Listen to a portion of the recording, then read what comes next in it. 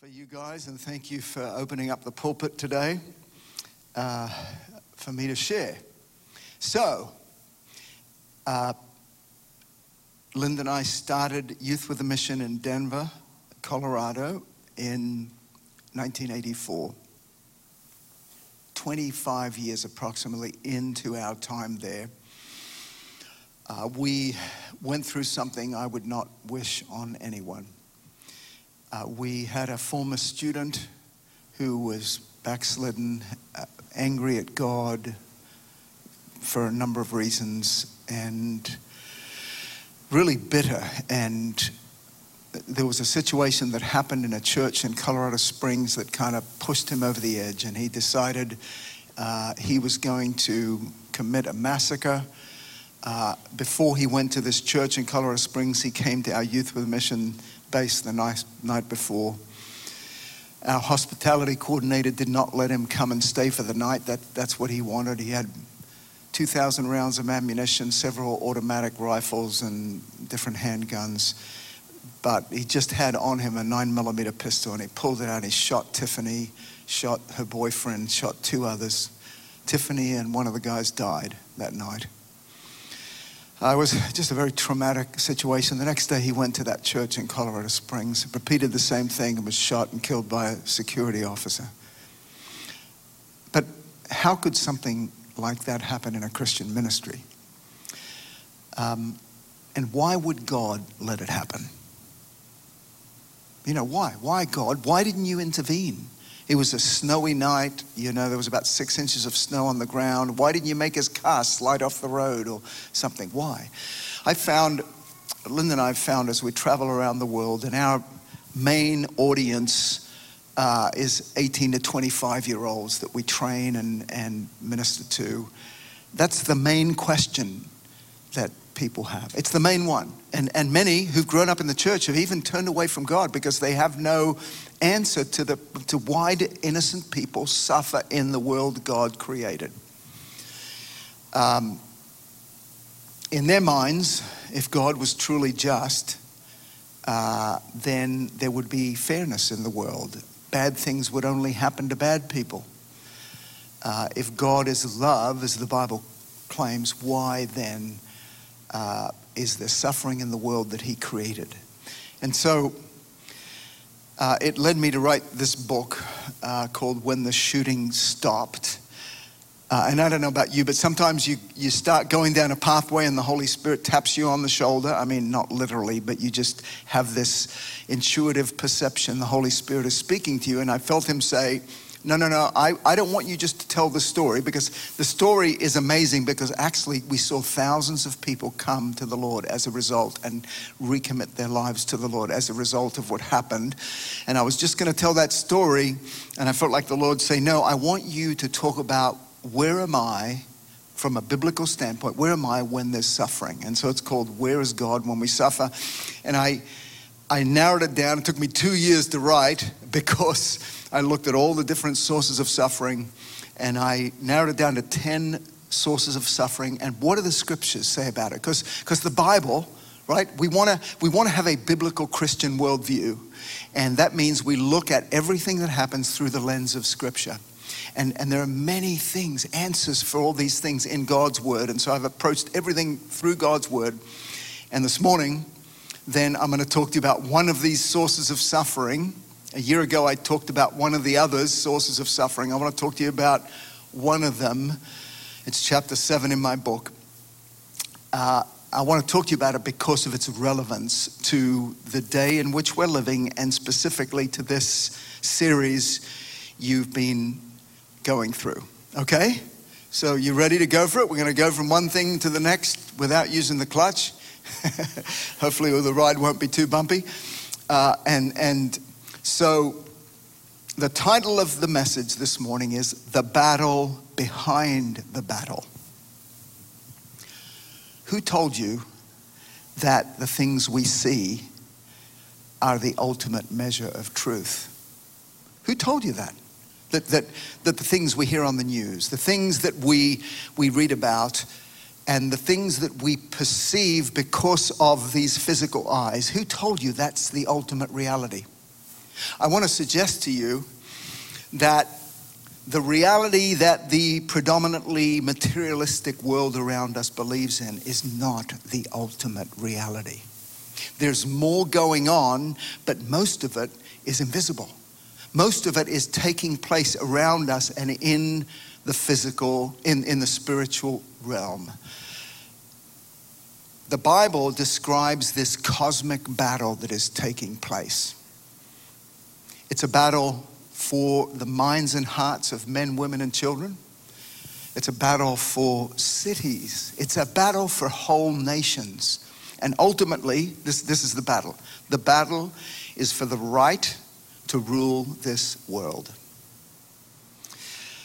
Ephesians 6:12 tells us, "For we wrestle not against flesh and blood enemies, but against principalities, against powers, against the rulers of the darkness of this age." That word age in Greek is the word eon, E-O-N. It describes a season of time, a period of time, the darkness of this age. There are periods of time when Satan is empowered, when demonic spirits are empowered, usually predicated by the evil acts of human beings that give them authority. For example, I didn't grow up with Halloween, but around Halloween in this nation, there's an increase in evil. Not only in the things people watch and feed into their minds, but it actually then creates a spirit that you can feel. Especially if you're a perceptive person, you can feel the presence of the enemy.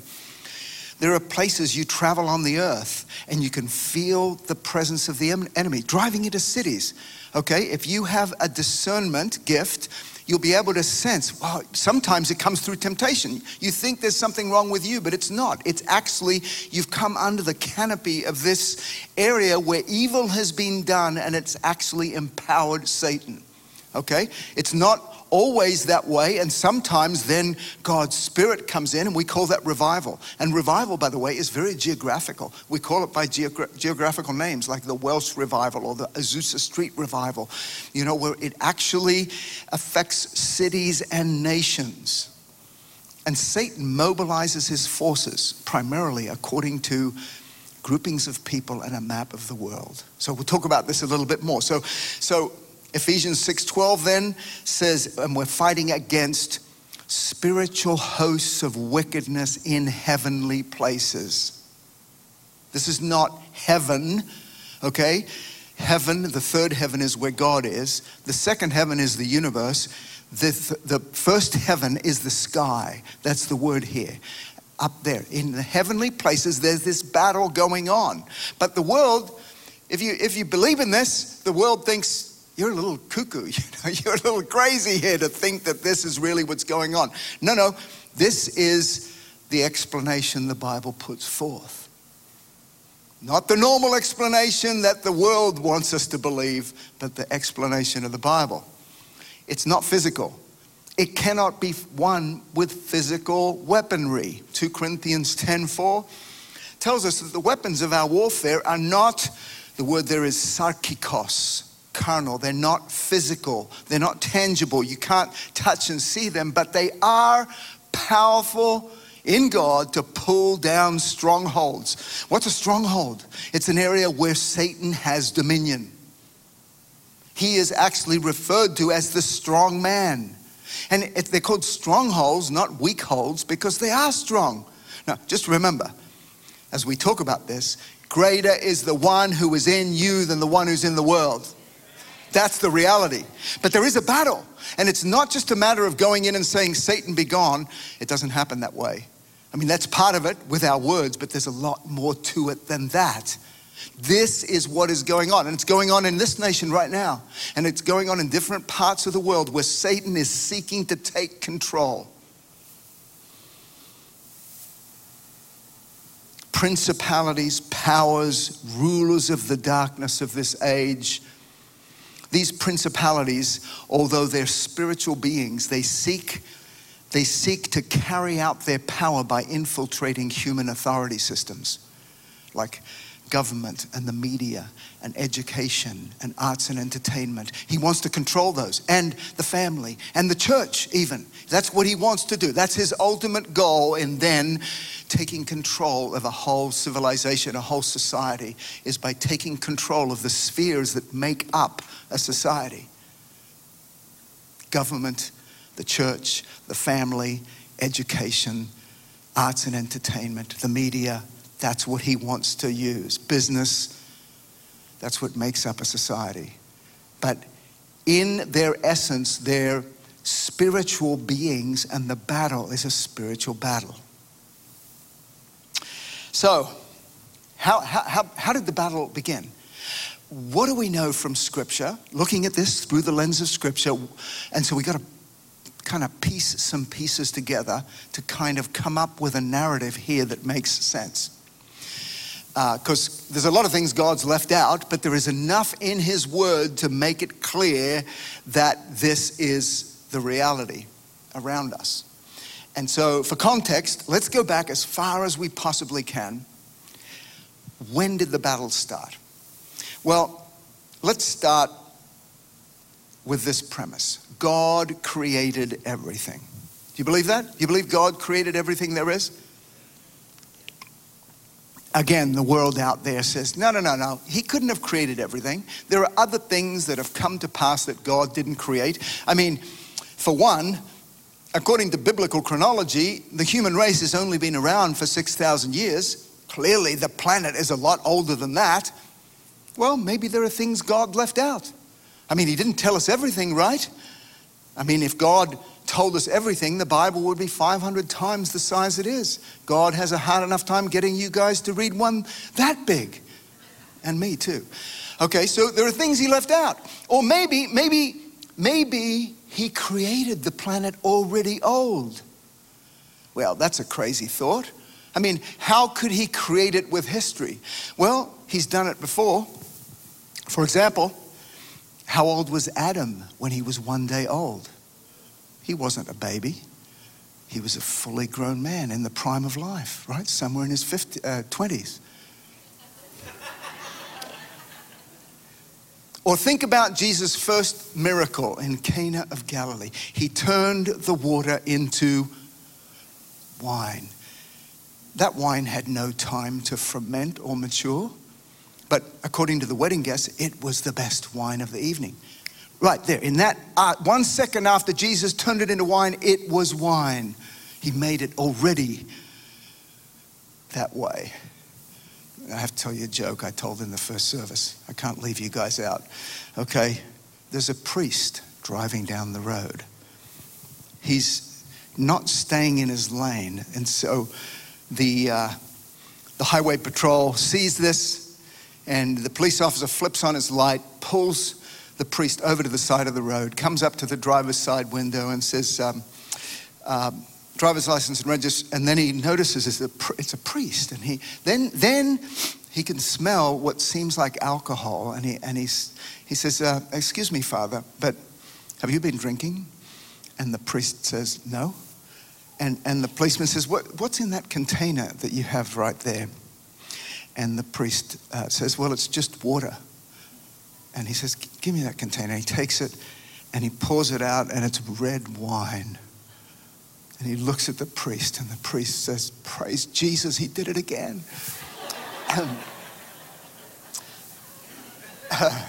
Well, God created everything. I think there are things he's left mysterious because he wants us to trust him and not have to filter everything through our brain. I mean, the current universe is 90 billion light years across, okay? Traveling at 186,000 miles per second. It would take you 90 billion years to get across the known universe today. And as men invent bigger telescopes, I think God just creates a little bit more universe.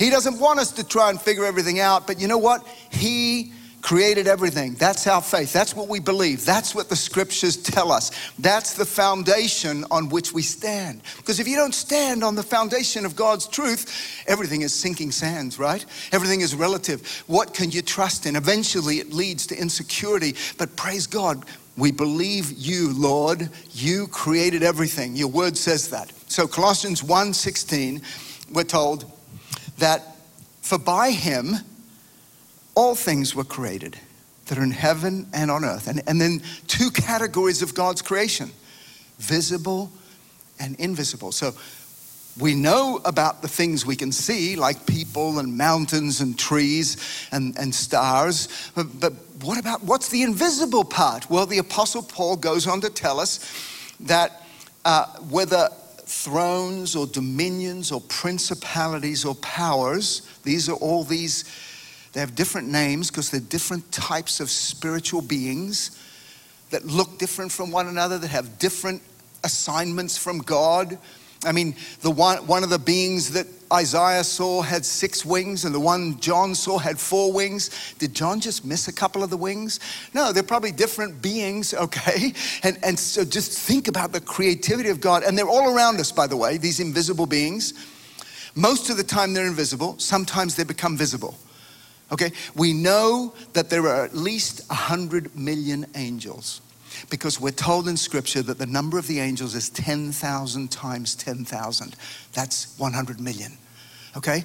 David said, Psalm 34:7, I didn't put this scripture up, but the angel of the Lord encamps around those who fear him. Oh, what a great scripture that is. Okay, you have angels assigned to you, to minister to you, to protect you, to guard you. Okay, they're all around us. And here's the thing. God created all these invisible beings, angelic beings, which are called thrones, dominions, principalities, and powers. They weren't bad guys to start with because they were created through him and for him. That was the original intent. God created them to help him govern his universe. I don't know for what other reasons, but they exist, okay? Now, the world at this point is going, man, you guys are totally nuts. This is not true, because they just believe in the tangible things.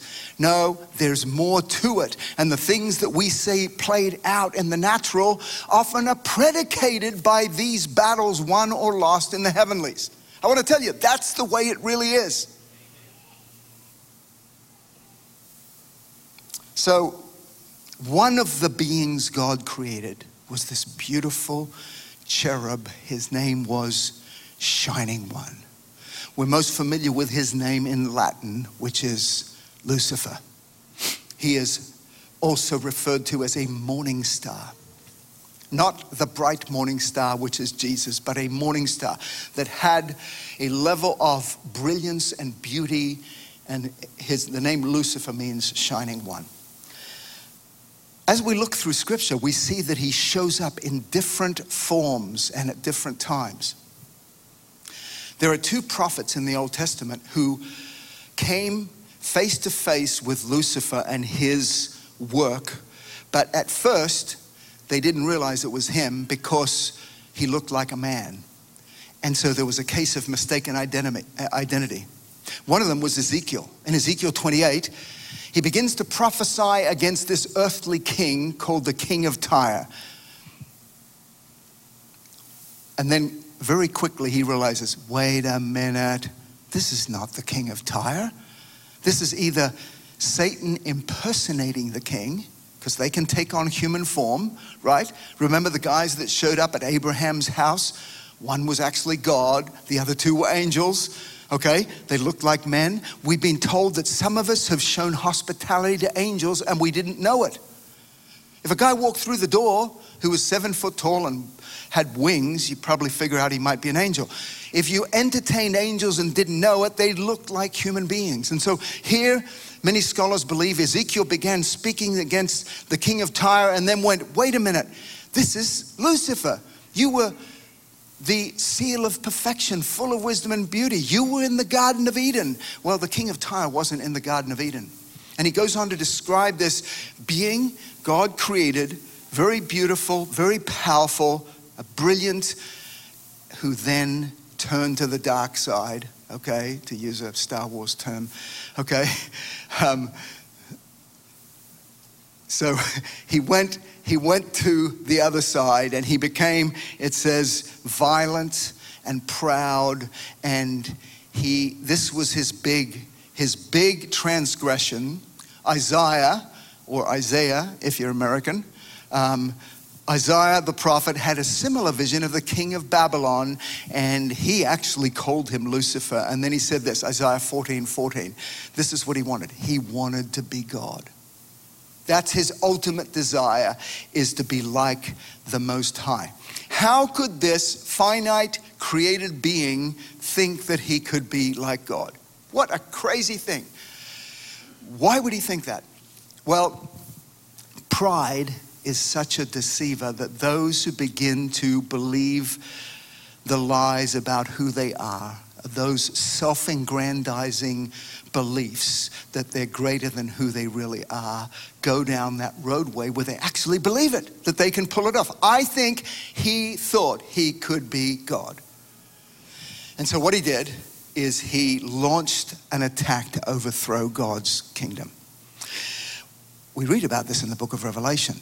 Much of Revelation relates to the future, and some of it possibly in the present of what we're encountering now and in the coming years. But some of it is a flashback to the past. Bible scholars believe that this passage in Revelation relates to something. It was a recollection of something that had happened many years before. Revelation 12:7-9. And it says, and war broke out in heaven. I mean, can you picture what the Bible is saying here? War broke out in heaven.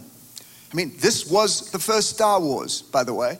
I hope God has it recorded so we can chill back and watch it one day. But here, this angelic being called Lucifer, he disguises himself. He takes on disguises because he's a deceiver. He's called the prince of the power of the air. He's called the God of this world, the God of this age. I think the scariest of all his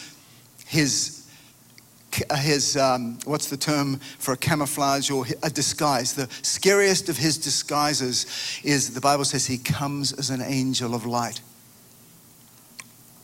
He pretends to be believable and trustworthy and a keeper of the truth when Jesus said he's been a murderer from the start. So here he comes in Revelation as a dragon. He's a dragon with several heads and horns, and he tries to overthrow God's kingdom. This is not the final battle. The final battle is actually Jesus, not Michael. Michael's one of the other good angels, archangels, but Jesus coming back with the name Faithful and True on his thigh and casting Satan into the lake of fire once and for all. But that time is not yet. This is reflecting a battle that had taken place long before.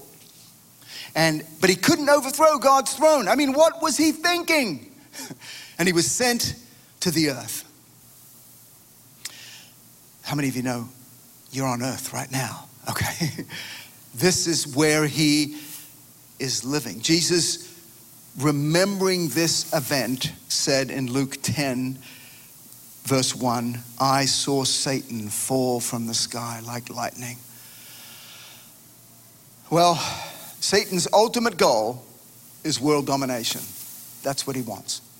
Let's just say it for what it is. He wants to rule this world.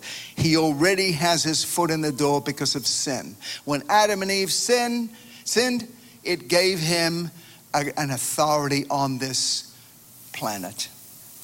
In Luke chapter 4,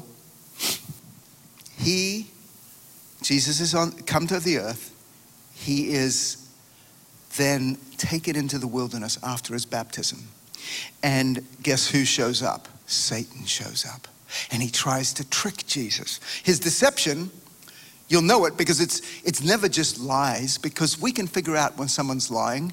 It's truth mixed with lies. In fact, he even used scripture out of context to try and trip Jesus up. But every time he said something that wasn't 100% right, true, right, Jesus said, no. It is written, and Jesus spoke the truth of what God had said. Except in the middle of this, Satan takes him on a high mountain, shows him, this is important, all the kingdoms of the world in a moment of time. And he says, if you bow down and worship me, I'm going to give all this to you, Jesus, because this has been delivered to me, and I give it to whomever I wish. You're waiting for Jesus to say, that is a lie from the pit of hell. This does not belong to you. Jesus does not refute that statement. Who gave this to him? Who gave him the kingdoms of the world? We did. Through our sin, we empowered him. Now, we have to realize Satan is not infinite. The word infinite means unlimited. Something that's finite is limited. Something infinite is unlimited. God is infinite. Satan is not. He's a finite created being. In the first chapter of Job, we see clearly how he is not unlimited. God's infinite nature is in that God is unlimited in his knowledge. He's unlimited in his power. He's unlimited in his presence. He's everywhere at once. Satan is not. Job 1:7, he's not everywhere at once. The Lord said, where have you come from? Well, from walking throughout the earth. He's not everywhere at once. Now, he gets around pretty quickly, probably because he has wings, but he's not everywhere at once. He's not the dark side of the force here, okay?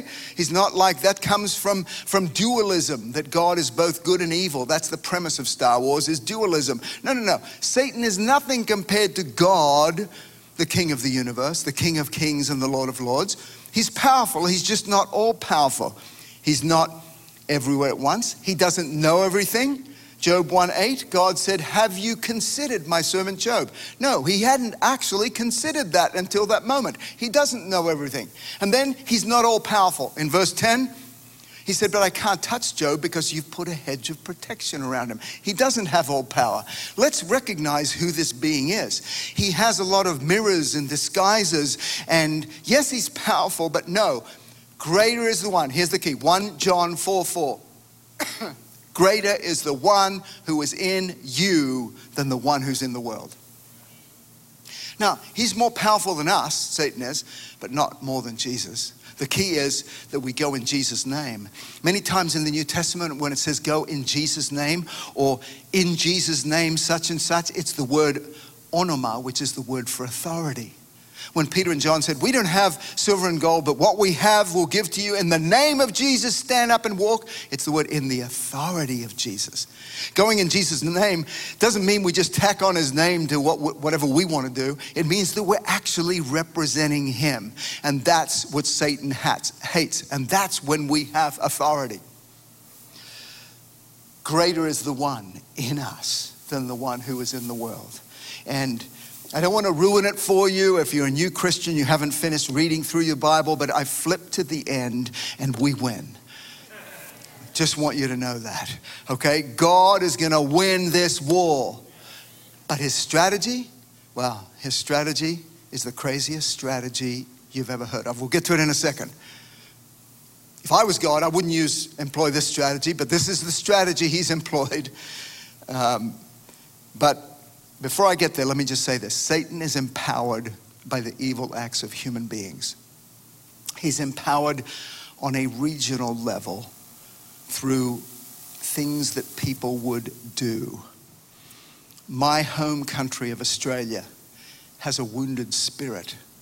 There's an aggressiveness and an independent spirit and a competitive spirit that's actually come from our roots because my ancestors were all prisoners. They were, except for one who they think might have been smuggling liquor into Australia. But all of the others were prisoners, okay? Sent from Ireland and England for stealing a chicken or some small thing, sent to Australia. And then on Sundays, they chained them to the pews to listen to a sermon from preachers that were sent from England. And there's this bitterness against England, but against authority and against God that's come from our history. As I travel around the world, I see when there's the presence of evil, if you do research, you can trace it back to some things that happened in history of why that exists. So being a missionary, I've gone to many places. I've been to Africa over 30 times and 3 times to the nation of Sierra Leone. And Sierra Leone, I went there before the Civil War with Charles Taylor and the child soldiers because of the blood diamonds. And then right after, and you can literally feel, or you could at that time, the presence of evil in that nation because of the atrocities that were committed. And then later I went, years later, and it wasn't there anymore. The powers of darkness move around to places where they're given authority. It's based on groups of people and a map of the world. During World War II, Swiss psychiatrist Carl Jung wrote about the Nazi Third Reich regime that was involved in the occult and had committed these atrocities. And he wrote, Carl Jung, he wrote, "A God has taken possession of the Germans." The German people are wonderful people, but you know what? In the 1930s and 1940s, a God took possession of Germany. There were things that were done that empowered him to operate, to be in that place. For the forces of darkness, right now, this nation is front and center, the epicenter of a battle. And part of it is because this nation is a leader. The rest of the world looks to America as a leader in the world. And when a leader falls, whether it be a pastor or a human leader, any type of leader, there's a ripple effect that impacts many others. And the key for this nation is not the nation, it's the church, which we'll get to in a second. So let me just give you one last scripture, because people go, well, how can you say that it's actually geographical? Well, I want you to see the greatest deliverance in the New Testament took place when Jesus and the disciples sailed across the Sea of Galilee, and a man came down from the burial tombs in Gadara, and Jesus said, "What's your name?" And the demons spoke through him, "Legion, for we are many." And then the demons, the next thing they said was this. They begged Jesus not to send them out of the country. The word there is, I wrote it down, the word is Korah, Khorah in Greek. It means territory, not a country like Wales or Canada, but a territory, a geographical location. They begged him, don't send us out of this area. Why? Why, I asked myself, why would this be so important to them that they wouldn't be sent out of the territory? I want to suggest to you that probably the villagers there in the Gennesarenes were their names, who then lost the 2,000 pigs because the demons went into the pigs. They probably had been involved in activities that gave these demonic spirits an authority, like a canopy of protection for them to be operating in that place. Again, the Bible doesn't tell us all the reasons, except the demons didn't want to be sent to a different physical location. This battle is geographical and over people groups. Satan mobilizes his forces according to demography and geography, groupings of people, and a map of the world. So how do we deal with that? Well, I'm glad you asked. Everyone say, how do we deal with that? Go ahead. Okay, well, this is how. I'm glad you asked. Let me tell you how. God has a strategy to win this battle. It's a strange strategy. He's going to win this war, but how? Well, he's decided that the church would take the lead. Okay? Look around the room. God, what were you thinking? Look up here. God, what were you thinking? He uses the weak and the foolish, right? To confound the wise, we're told. But he's called us as the church to take the lead. Why not angels? I mean, they're more powerful than us. Well, I don't know. You can ask him when you see him one day. All I know is this is his strategy, is to use us, and the angels are assisting us. We were made lower than the angels. Even Jesus, Hebrews 2:7, it says, when he became a man, was made lower in his physical frame than the angels. But God wants to, Romans 16:20 tells us, he wants to crush Satan underneath our feet. So he's going to do that through weapons that he's given to us. He doesn't send us out defenseless. No, he gives us not only his Holy Spirit, but he gives us weapons with which we can fight. And for the sake of time, I'm going to tell you 3 key weapons that he's given to us. The first one, this one, I love this weapon. I want this so much. It's spiritual night vision goggles, which the Bible doesn't say exactly. Maybe in the Message it says that, but it's called discernment. Discernment is seeing things as they really are, not as they appear. Most people just see with these eyes. No, there's something God gives us to see beyond what is visible. It's a prophetic gift. A prophet in the Old Testament, we're told, originally was called a seer. Someone who could see. And that's a gift God gives. Like watchmen on the wall who can see. Here's the enemy coming, who can warn others. This is what is happening. So here's an example. 2 Kings 6, 15 through 17. Elisha had a servant called Gehazi. He saw the enemy coming and he freaked out. And Elisha didn't tell him. Elisha looked and he saw into the spiritual realm and he saw the angelic beings of the Lord there. But he didn't tell him. He said, Lord, open the eyes of the boy. And it says scales fell off of his eyes and he could see what the prophet was seeing.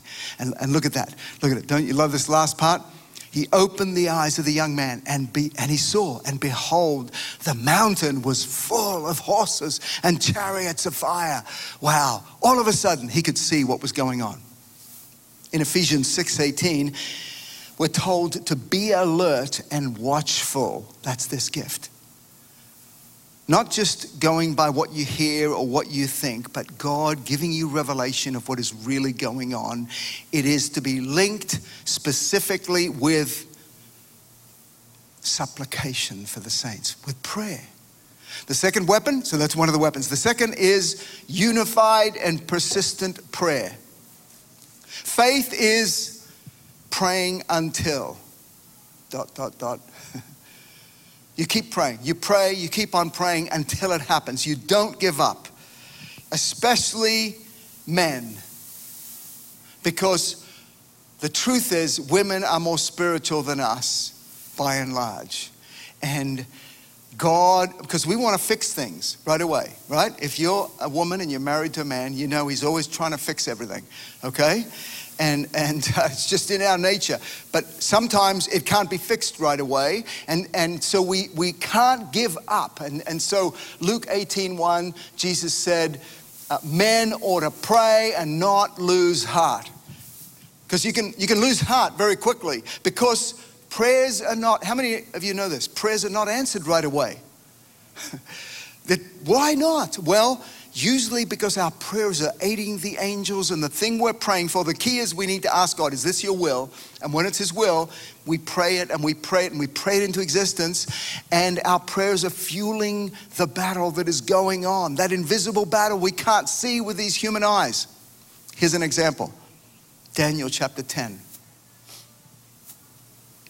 In Daniel 10, we find Daniel and the children of Israel have been taken captive to another nation, into Persia, to the city of Babylon. This was the superpower of the day, the Babylonian kingdom. And Daniel knew the prophecy that they would be there 70 years.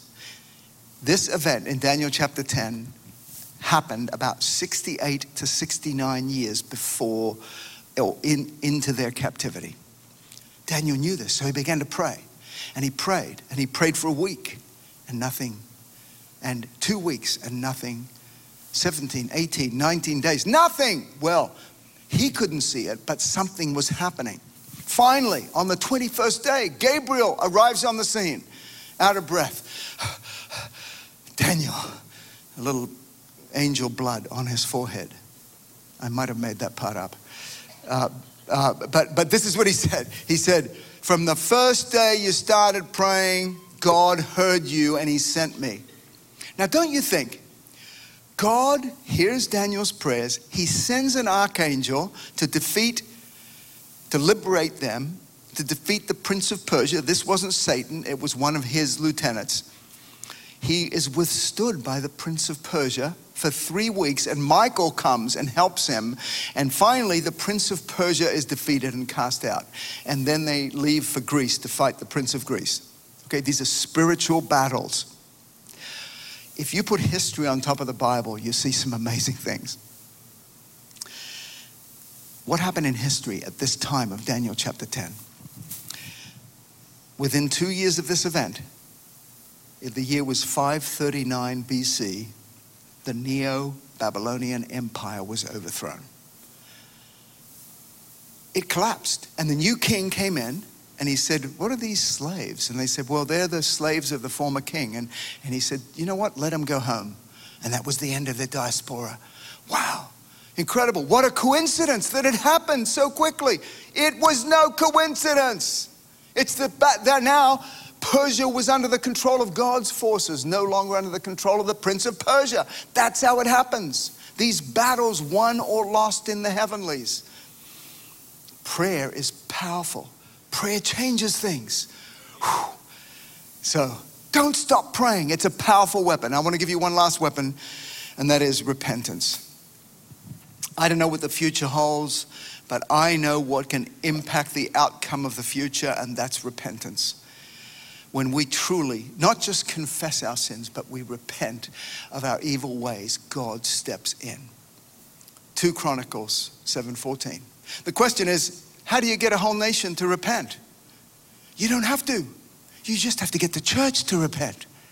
If my people, he said, will do these things, I will forgive their sin and heal their land.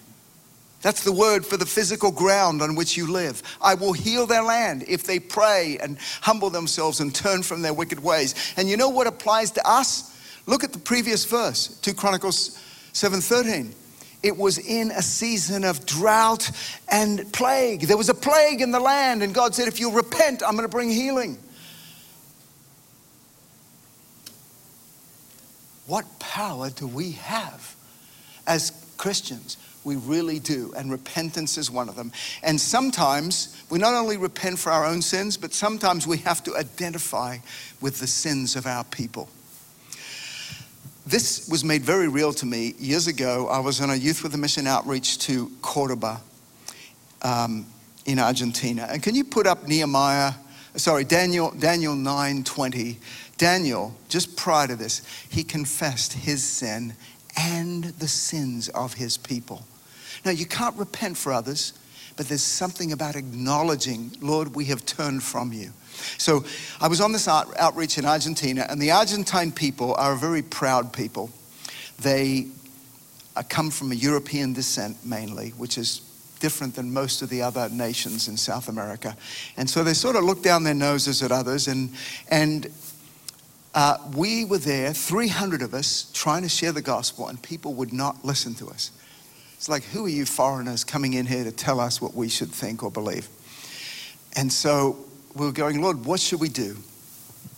And we had 3 leaders of our outreach. I was not one of the leaders. A guy called Wick Neese and John Dawson and Dean Sherman.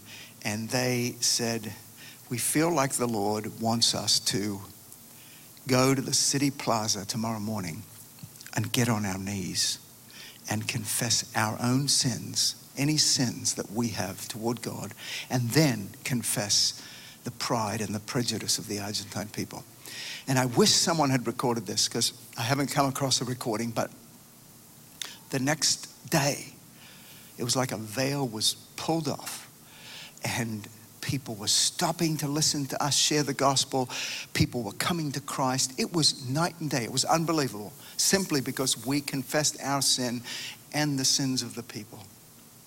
And so, before I hand this back to you, Reagan, I just want to ask if we could do something. If you're able to, you might not be physically able to kneel, but could we just kneel before God? I grew up in the Anglican church, and Anglicans and Lutherans and Presbyterians get a lot more exercise than the average Pentecostal church, because we're kneeling and standing all the time, you know. But you know, people kneel for a lot of reasons, right now. But the main reason we kneel is to humble ourselves before God. And so could we just kneel before him? And I just want to lead us in prayer. Lord, you know that in this land, on this ground in which we stand, we deserve your judgment. We know too much. We've gone our own way. We've fallen away from you. And God, we deserve judgment, but God, we know that you're a merciful God, and you're gracious, and you're faithful, and you're just, and you're good. And Lord, we just want to ask you, would you have mercy on us? Would you give us another chance? And Lord, would you, even if it takes some degree of calamity, but would you bring revival again to this land, that millions would come to you like in the days of Charles Finney and others, Lord, who saw an outpouring of your Spirit. Oh, we long to see that. We don't deserve it, but we remind you, Lord, that you say that even when we're faithless, you're faithful. And so based on your character, Lord, we pray. We pray for America. Lord, we pray for this state of Georgia and this city of Augusta and Grovetown and this area. Lord, would you pour out your Spirit again because of who you are, we ask. In Jesus' name.